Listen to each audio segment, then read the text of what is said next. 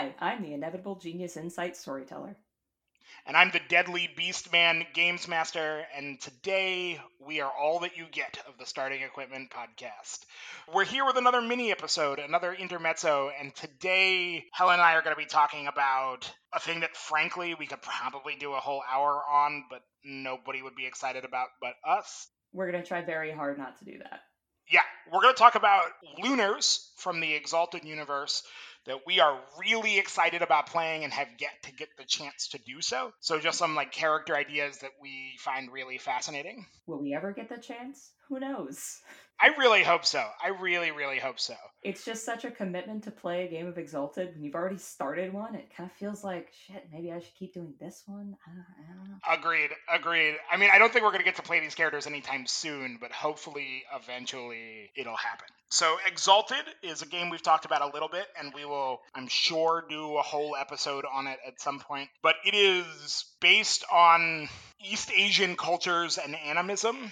I'm trying to think of what's the best 2-minute way to explain Exalted. Everything in creation exists. Creation is huge and split between the 5 elemental poles. Everything works in a perfect, seamless bureaucracy governed by heaven, and that is exactly what all the Dragonbloods want you to believe as they frantically hold creation together with duct tape and dreams, because it is falling apart. It has been falling apart since the Solars failed in their duty, and the gods failed in their duty, and the Abyssal or Neverborn were pushed out of creation by the gods who didn't want to listen to them anymore. Yeah, I mean, that's a pretty good in 1-minute thing. The only thing I want to add is the basic premise of Exalted.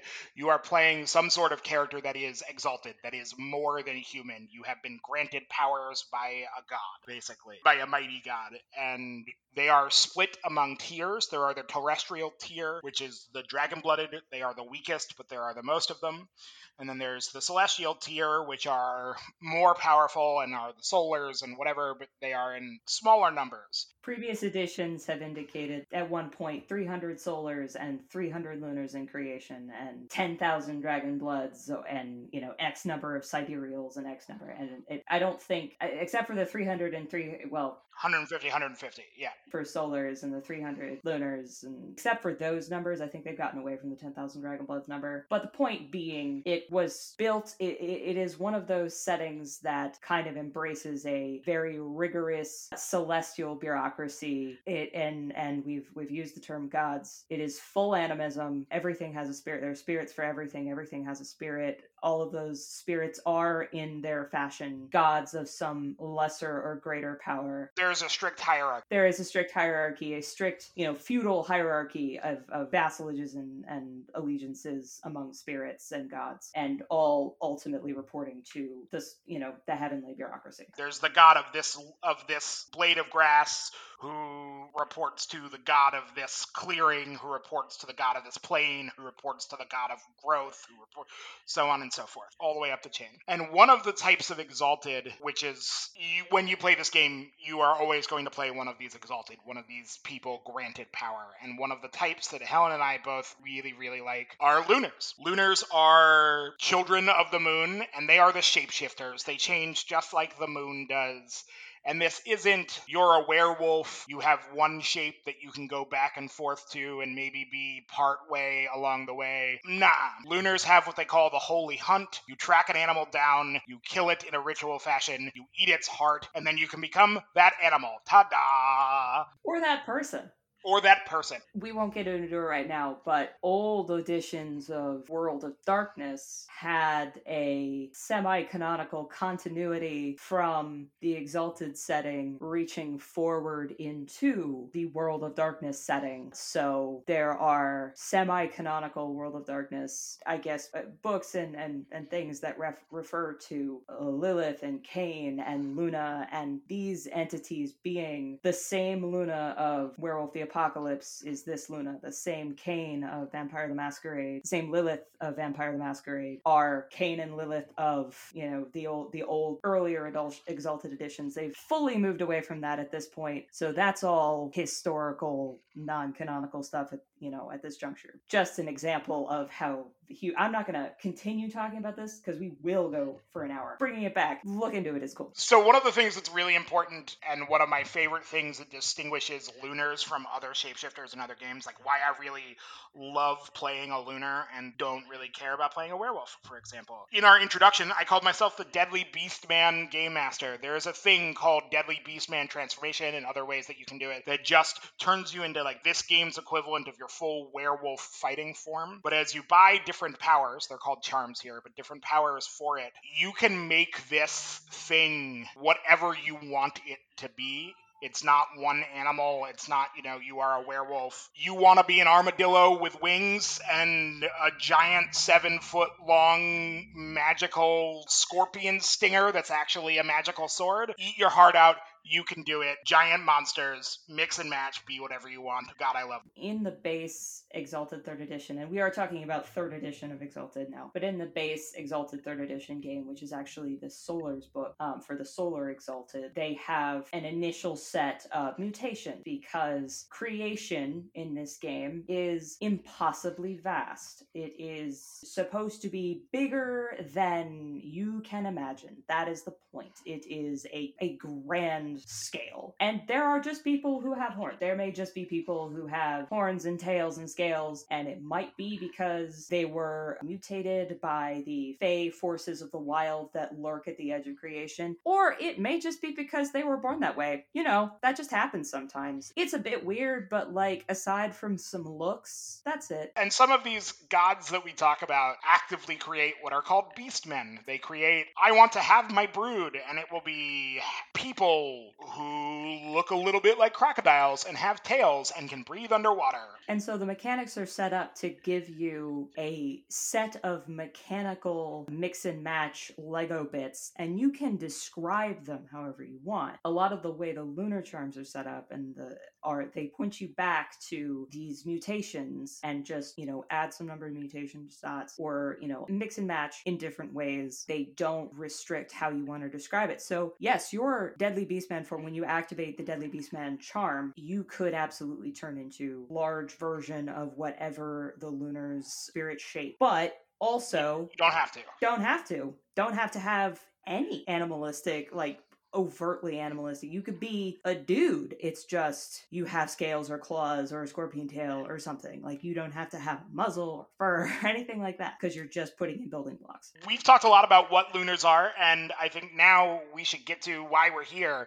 Walk me through some lunar characters that you want to play and why you want to play them. I like starting with the critter because the reason I like Lunars having nothing to do with the mechanics specifically is I always play the Shapeshifter in the game. Always. I am here for when we run that werewolf one-shot in our Hunter game. Jared, I am here for that. You know I am here for that. But for in general, I like to start with the animal, and this is in part because of how I generally to set up the character.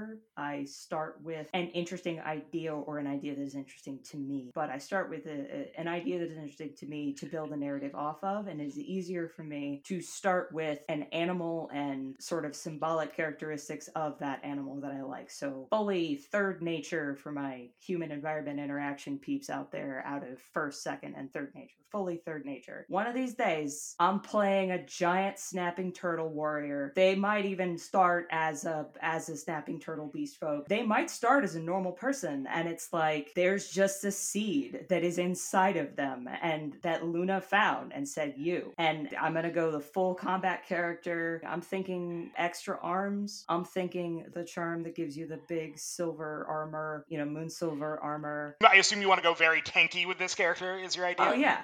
Because tanky is the way to go in this game.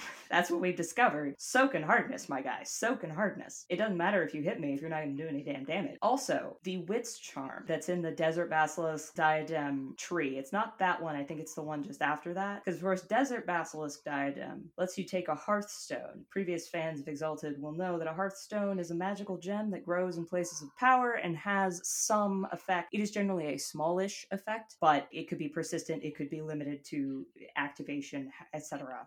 Usually you have to insert Hearthstones into a piece of jewelry or into a weapon in order for them to do anything. But if you are a lunar and therefore the limitations of physical form are no more to you than a shadow passing over your face in the image of Luna who bequeathed you with a measure of her power, you could just sink that shit directly into your own body. Just insert your Hearthstone directly into your bones and that lives there now. And if you're playing, say, if you have, say, a form that is a giant snapping turtle, then like Shove it into your shell? That's awesome. shove it into your carapace, shove it into your plastron. Or the next one up in that tree, it's like Radiant Basilisk Gem or something. I don't know. It lets you grow your own that's like specially attuned for you and you work with the GM to build its mechanics. That's just my shell. It's just like a radiating, like star-shaped gem kind of in the center of like the huge shell or the plastron or whatever. That's so cool. What do you imagine Snapping Turtle Guy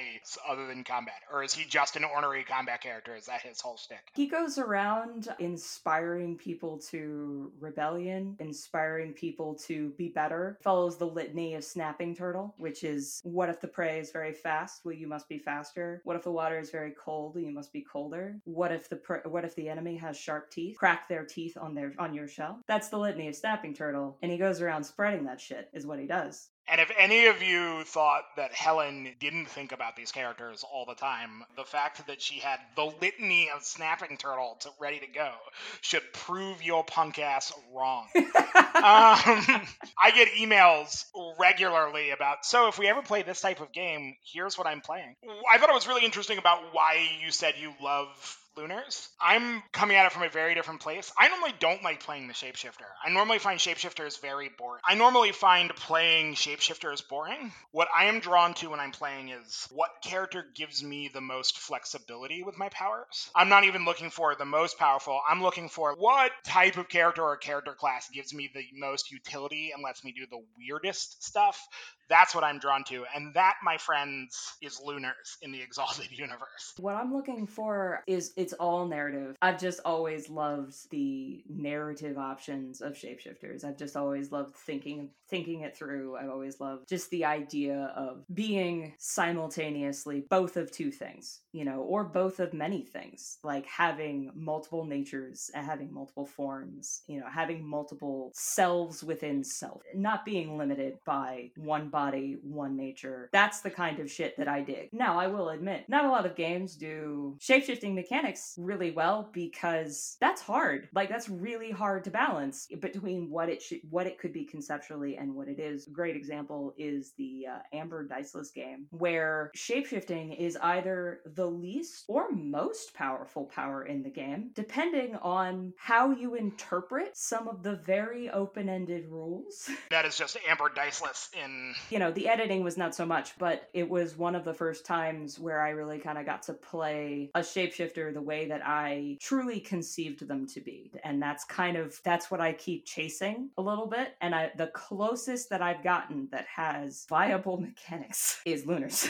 So the Lunar I've always wanted to play is who I imagine is your name that I've come up with that I like is the Bringer of Tiny Terror. Nice. And I want them to be someone who is an assassin by trade, but that's less important than, since they have exalted, they only target and will only take jobs to kill people who they think deserve to die in terror. And there is a number of charms and powers, but basically that let you take the form of something that is one size and make it another. And Nice. So what I want this character to be and who he is, it's a spider the size of a T-Rex coming after you. It's, a cricket the size of a T-Rex smashing down your front door. That's who, I want something that is tyrant lizard size, but is a creepy, crawly, a millipede that's 25 feet long coming through your front door. That's who I imagine this character would be. And yes, he's a combat character. Yes, he is dangerous, but it's way more about having those performance stuff and that charisma and terrifying. You don't send him to kill your enemy. You send him to kill your enemy and make everyone who has ever been afraid, who has ever crossed you, poop their pants for the rest of their life. That's when you send this guy.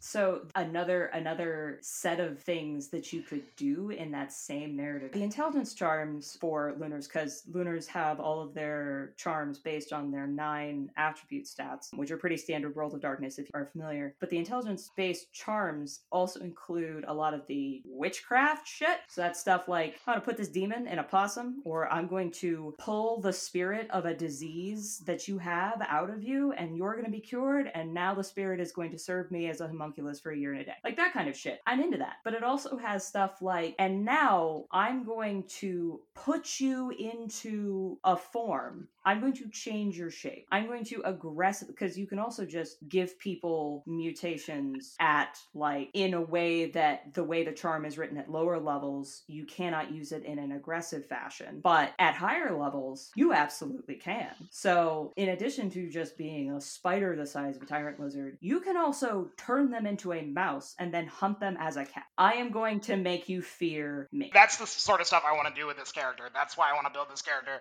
I think it would be so much fun. Do you just want to tell me a couple of your favorite lunar powers? Is that what you want to do, really? My last 2 that I've kind of been missing, and I won't go into huge detail, but it's kind of based on the things that I feel like I haven't gotten to do yet. The stories I don't feel like I've gotten to tell yet. I don't feel like I've fully gotten to do a kind of cunning trickster story, and I don't need to get too wild with it.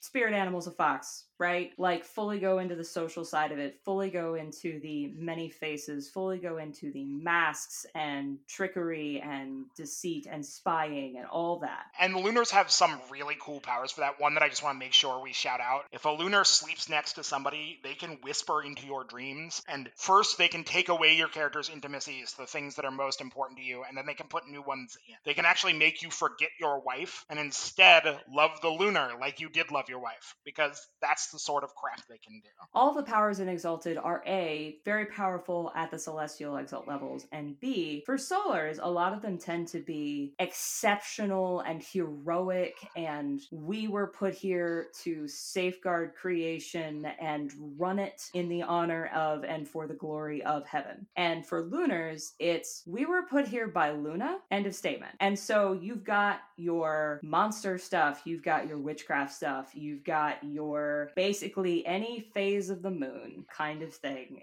They are the most survivable, they are the most utility, they are the most terrifying. And Lunars, in character, a lot of, like, in game, a lot of the regular people think of the Celestials at this point as monsters. And the Lunars are a big part of why. Because the Lunars never went away, and they've been standing here doing... A Lunar's job is to do whatever they think is most important. The Solar's job is to lead, and a Lunar's job is to do everything that a leader can't do. The backing that they have for this is that Luna picked them, and they don't need anything else. Sol doesn't show up to every one of his exaltations. Luna, the Celestial, shows up in person to every one of her Lunar's exaltations, and they are sent forward with all of her blessing. That's just what they do, because they're also part of the running of creation. They're the behind the scenes, they're the KGB, they're the witchcraft. If a rousing speech and excellent diplomacy or a general won't get it done, the Lunars will find a way. And presently they can't do that because the Dragon Bloods threw them out with the Solars when the usurpation happened, which happened for a great reason, because as you can tell, when you are heady with power, a Lunar or a Solar are both horrible tyrants, and at the time at the time it was better for creation that they were gone. And now the Dragon Bloods are fighting off periodic lunar incursions out on a smaller scale and guerrilla tactics, and just kind of the standing assumption that at any given time any number of their houses are being infiltrated by a handful of Lunars, and they will never know. Because the thing about a Lunar is, and this is where we will end, but like the reason that the Dragon Bloods and General Society is so terrified of a Lunar is because certain lunar powers allow you to eat a person's heart and gain their memories, in addition to the ability to take their shape. So the Lunar could replace your dearest love, and you would never know. And sometimes you don't even have to eat their heart. There are plenty of other powers that let them take somebody's shape because they reneged on an agreement, because they lost a bet, because they were intimate, because they traveled together for a time. I think in order to get their memories, you have to eat their heart, but you can take their to shape get their in none of memories, those. you have to eat their heart, but there are other things you can get without going all the way to eating their heart. And so you can absolutely have the character who they did not hold up their end of a bargain, and the next time they see the Lunar, it is wearing their own face, having them run out of town because the Lunars told everyone that they're the imposter. Now you got me wanting to play a bookie who every time somebody can't pays them back, he just steals their shape. That's now the character I want to play. How freaking cool is that? All right, we better stop because we'll keep going. This is just going to turn into an Exalted game. I am Helen, the Inevitable Genius and Insight Storyteller. And I am Jared, the Deadly Beastman Game Master, and this has been a not-so-short mini-episode. Thank you for joining us as we talk about Lunar.